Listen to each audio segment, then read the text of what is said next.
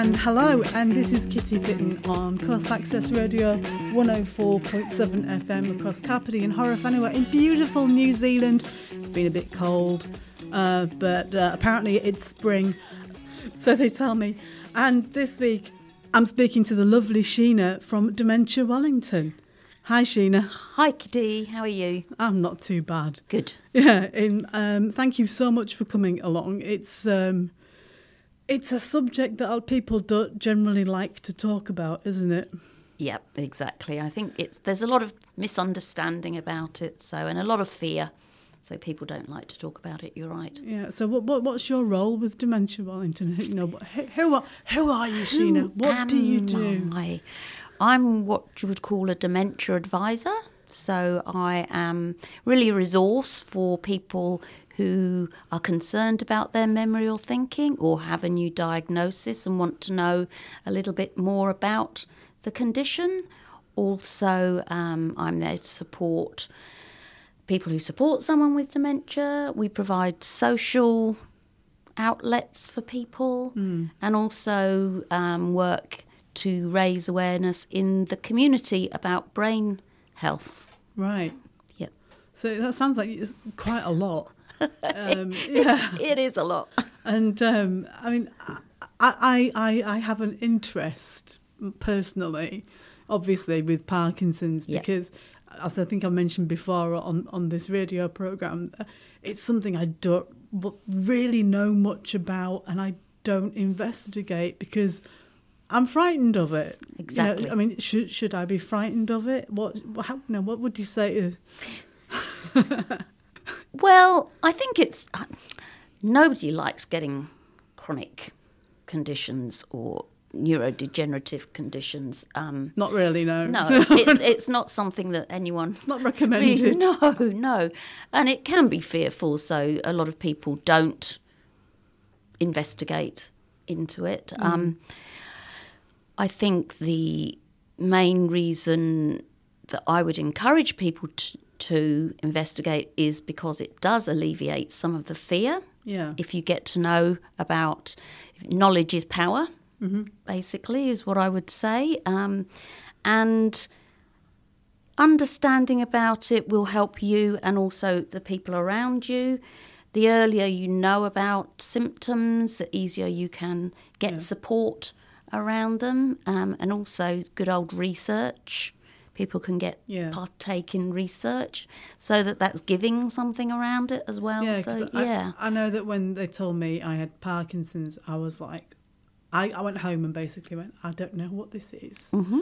And, you know, again, with dementia, and I guess what I'm trying to say is when I found out I had Parkinson's, somebody came to my house, which was wonderful, and basically said, hey, your life is not over. So I guess that's the same with dementia. Exactly, yes. So that's one of the main tasks we have for people with an early diagnosis, but right the way through really is to look at, okay, what are you doing?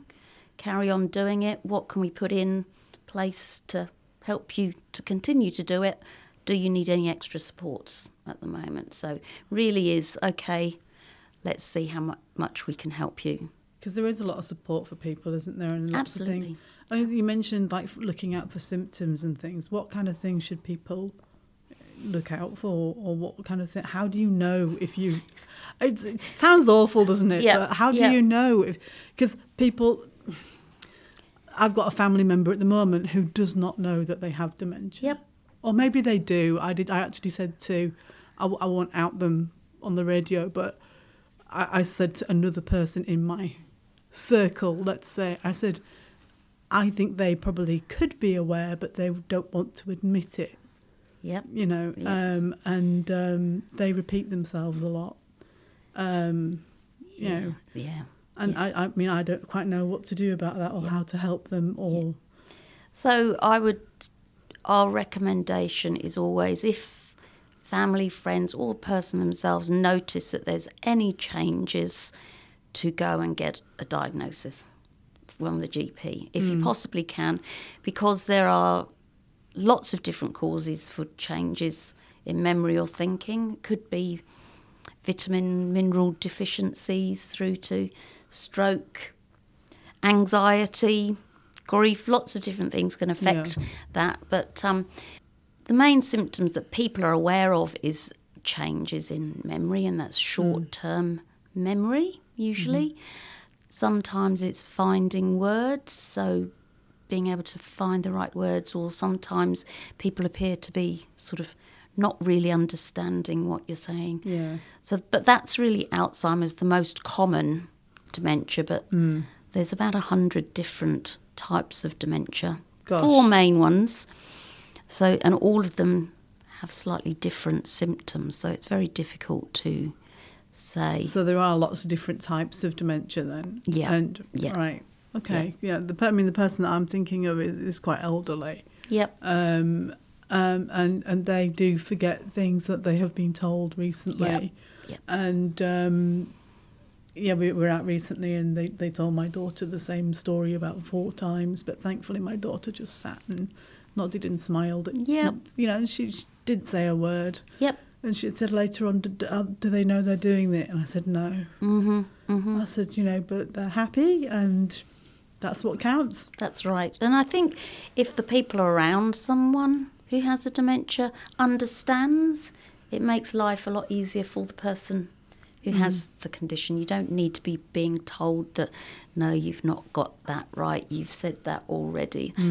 Don't need to know Don't that. correct them. No, just carry on with the conversation. Yeah. Go to their reality and come back. Yeah, there's another person who has suggested that, they make their world a bit safer, shall we say, remove some things. And we've kind of gone, oh, that would maybe upset them because it would make them feel less independent or less, I don't know. It's hard. I think it's so individual. It affects people so differently. You really need to know the person before you can start adapting. So family members probably do. And then if they get the support from other people so they can understand what's important, then the support can go around.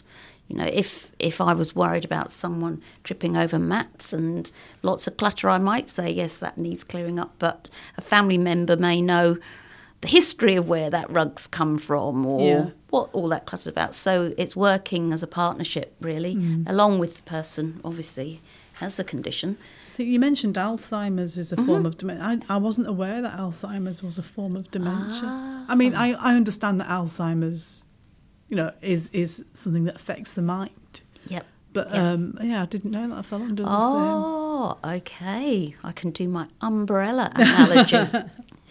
So dementia is an umbrella term for conditions that affect memory and thinking. And so there's a number of conditions that cause the dementia, memory and thinking symptoms. Okay. And Alzheimer's is the most common condition that causes the dementia. Right.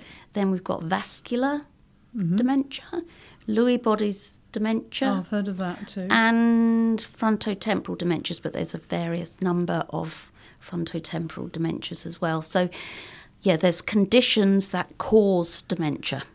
Right. So if you're diagnosed with Alzheimer's, you have Alzheimer's, and it's the cause of your dementia. So what kind of things would you say people should... you find out somebody who's maybe got a diagnosis of dementia, or you're aware of it, or somebody might tell you. I don't know if they would tell you or not. I don't know. May do. But how can you help your friends, family members? What kind of things should we do?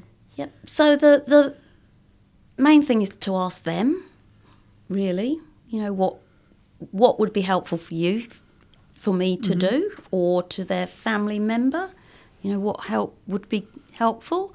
And the same as ever, include people in the conversations. It's not a different person. Just carry on with life. It may be that your role within, say, a friendship may have to change. If the person who has a dementia was the one that always did the phoning up of the whole group and saying, "Shall we go out for coffee?"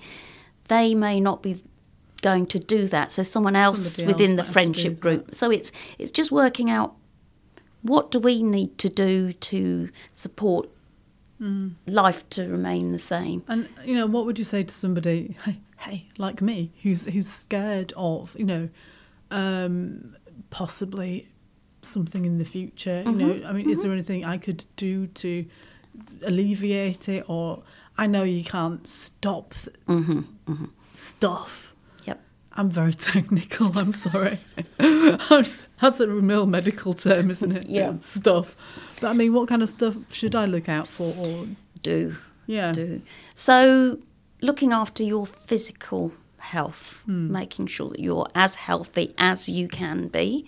That's heart health, blood pressure, all of the usual healthy lifestyle activities. Physical activity is really important. Doesn't mean you have to go to the gym for 30 minutes a day pounding on the treadmill, but doing some form of physical activity for probably at least half an hour 3 times a week. Then there's a healthy diet. Oh my goodness, again, it's that exercise and diet. Absolutely. It's good for you. Absolutely. I know. So lots of fruit and vegetables. Do recommend oily fish, sort of at least 3 times a week. So that could be just a salmon sandwich. You don't have to have a whole meal. Salmon sandwich. Yeah. That sounds good. I like the idea of that. Olive oil, nuts, seeds, pulses, all of the sort of Mediterranean diet. Yeah, because I've seen a lot of stuff about the whole, mind health. And in a lot of the Mediterranean countries, they don't seem to have that high prevalence of like heart disease and dementia. Yep. So that's it. It's the heart health sort of diet. And then number 4 is challenging your brain. So what we're trying to do is to increase what we call the cognitive reserves or the brain reserves, so that you're increasing the connections between the brain cells. So you've got more reserve. So challenging your brain is learning something new. Things like music, languages, a new hobby, reading books of interest. So actually expanding your knowledge base rather than just sitting around and going, this is what I'm used to and this is what I like. And answering questions on the chase, which we all like to do if we're home on time.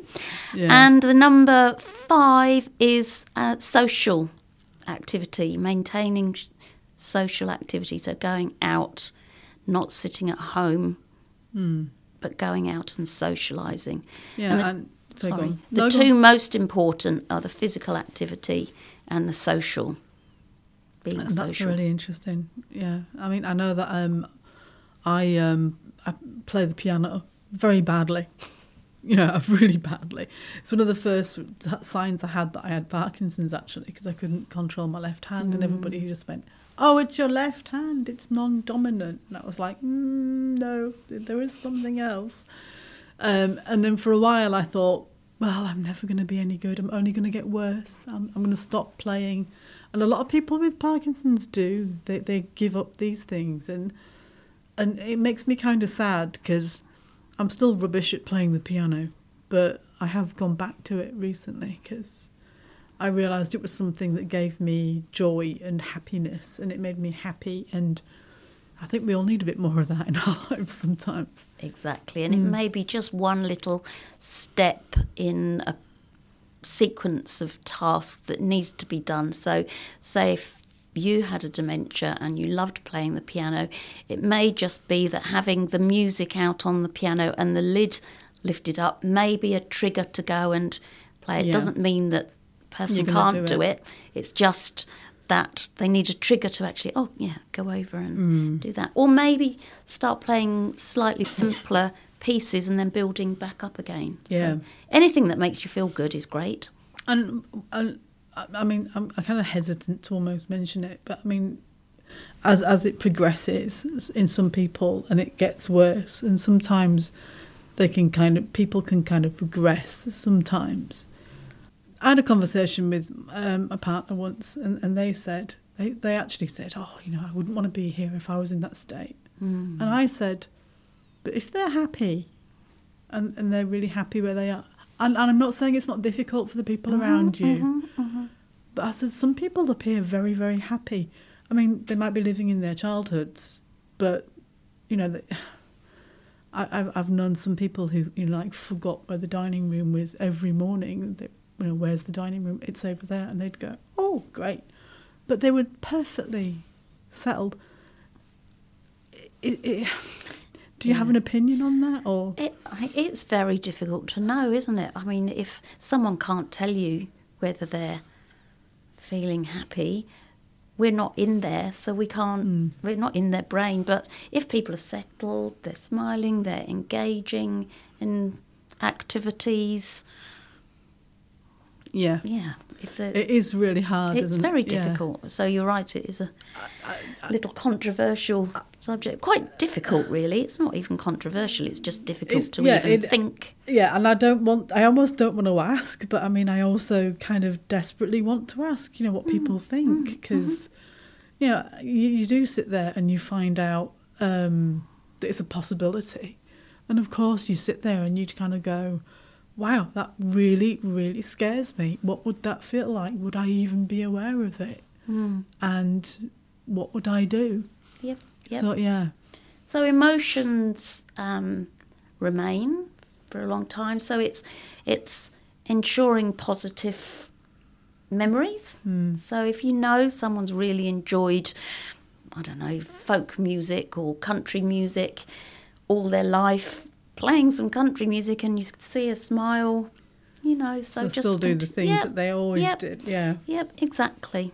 Yeah, my neighbour growing up, he had Alzheimer's, and he loved playing tennis. And whenever I went out to play with a racket and ball, knock it against the side of the house, he would come out and give me tips and stuff. And I was getting older and older, and he was almost like he knew who I was, and he'd go, oh, hi, Kitty. But he'd say, oh, how was school today? And I was like knocking 18, 19. I'd left school. But in his mind, I was still a small child. Yep. And I'd just go, oh, great, thanks, Mr. Cross. It's great. How are you? And he was always happy. Yep. And it was difficult for his wife, but then she said he's happy in who he is and where he is, and he enjoyed living at home, and they still had conversations. And she said they played Scrabble every night in the dining room.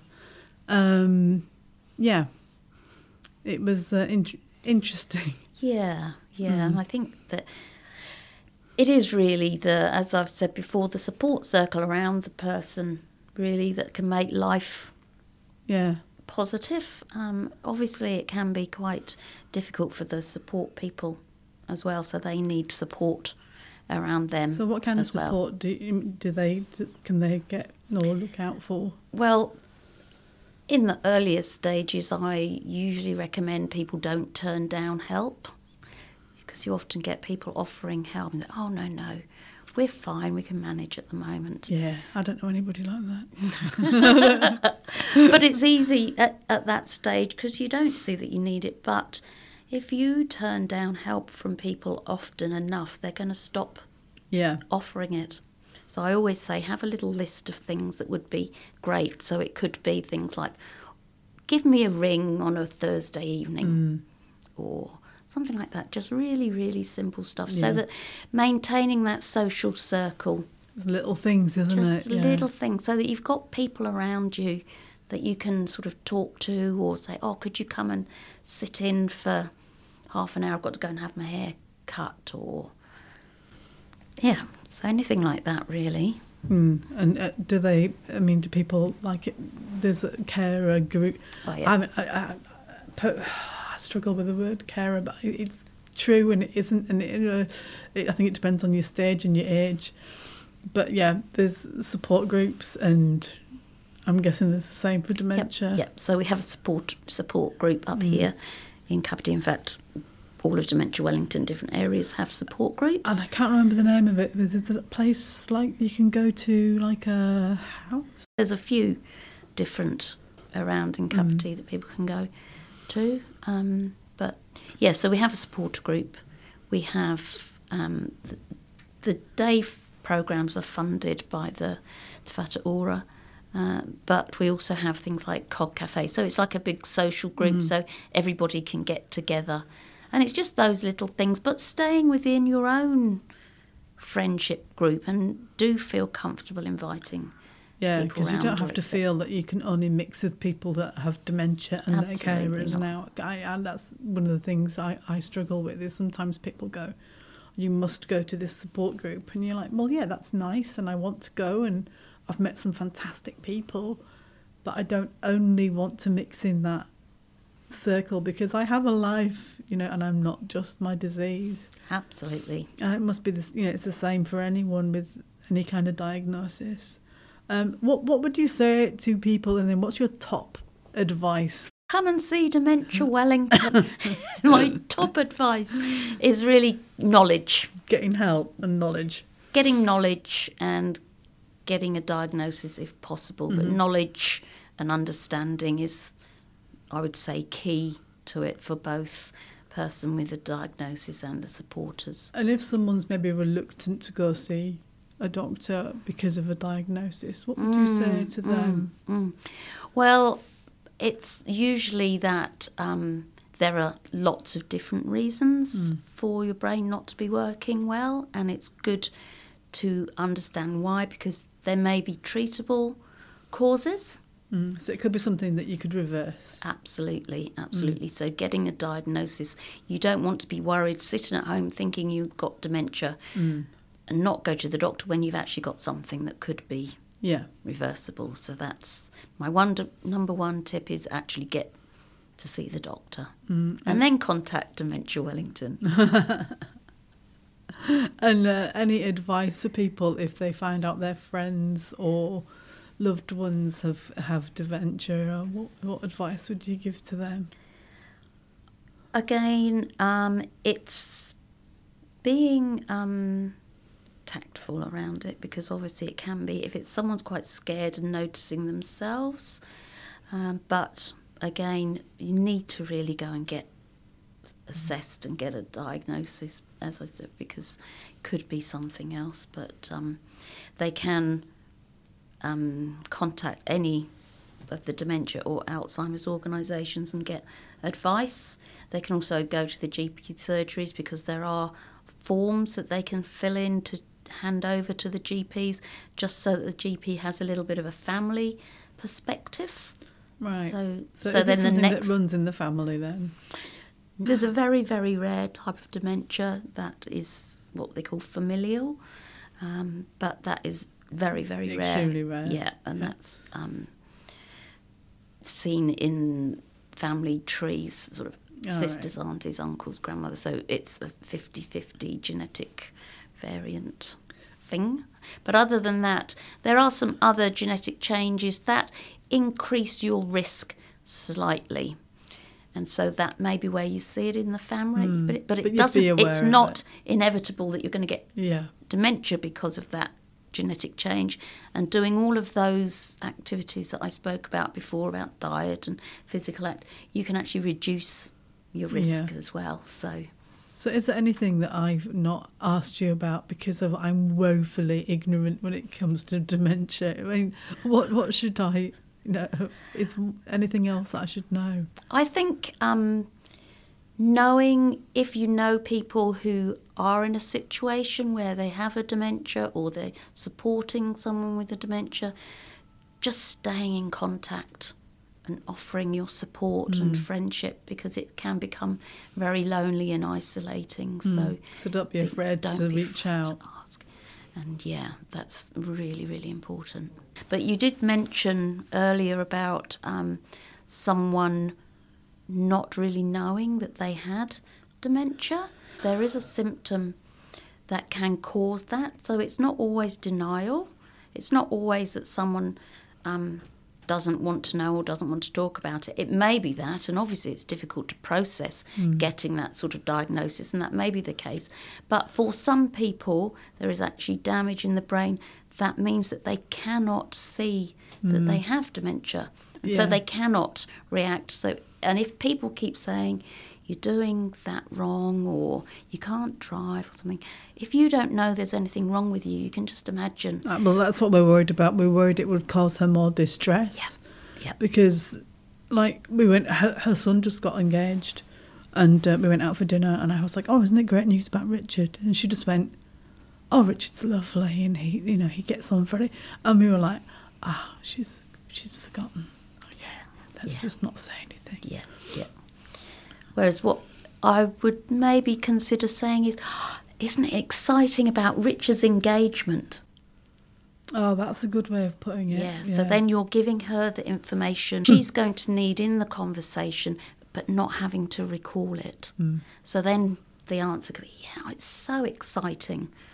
So you're giving her all the prompts up front for that conversation. Like that. So sometimes if you're asking a question of somebody and they may look like they maybe don't understand or get cross with you, and is it best to repeat the question, or should you try and press your question, or should you just leave it? You need to really make sure that you had someone's attention and that they realised you were talking to them first. Right, because sometimes people can appear to shut down and walk off. Is that because they don't care or haven't heard you, or may not have even realised you were talking to someone, because you really need to make sure you've got someone's attention and speak slowly and in simple questions, not great big long, can you go and do this and then pick that up and bring it back to me? That's too long. And should you try and get them to remember, like, who they were, maybe? Should you try and say, Sheena, don't you remember me? Or no, what would I do? Yep. So no. If you know someone's got dementia and you know that they're not going to be able to remember, don't ask the question, because all you're doing is setting up someone to fail. Right. So don't ask a question of someone with dementia if you know they can't So you answer think they it. might find it distressing? Yep. Could it make them worse? It can, because it can cause frustration and it can cause panic. So if you're asking, what did you have for lunch, for instance, it's lunch. Is it lunchtime? Have I had lunch? Why can't I remember what I had? So you start a cascade of what we call panic. Right. So then people get frustrated and can get angry. Or just as difficult is get withdrawn and don't want to actually talk. But if they're coming out with maybe old memories, or saying, I'm going to go home now, my mum and dad want me back, and it's, what would you maybe suggest somebody says in that kind of situation? Would you try and change their mind or sit them down, or...? No, you go with the flow, go where they're at. So I want to go home, talking about, where's home? What does home look like? Oh, that's right, that was a great house, wasn't it? And where was your bedroom? And talk about home and get the picture of where they're at. And then you can divert away from that conversation once you So you could say, that was a really great house that we lived in, and do you remember, we moved away and we live here. Yeah. Oh, this is a really nice room, and look, Yep. So divert the conversation away, but do go allow with them where to they're talk at. about Absolutely. That's really useful advice. Thank you. Thank you so much for coming in and talking to me, because I've learned so much. Do you have any final words for people? Anything that you wish people knew? I think that just make sure, as I've said, get a diagnosis, get in contact with the supports as early as you can so that you can learn about the condition and then get the support you need to just continue living your life as well as you can. Yeah, thank you very, very much. And I've learned so much, and I'm really very genuinely grateful. And if you want to hear any of the past episodes, then you can catch up on Coast Access Radio or at kiddyfitting.com. And don't forget, if you need any help with anything you've heard today, go contact Dementia Wellington or your local dementia charity or medical professional. Thank you so much for listening, and that's all from me this week. Goodbye. This program was made with assistance from New Zealand On Air for radio broadcast and through the accessmedia.org.nz website. Thank you, New Zealand On Air.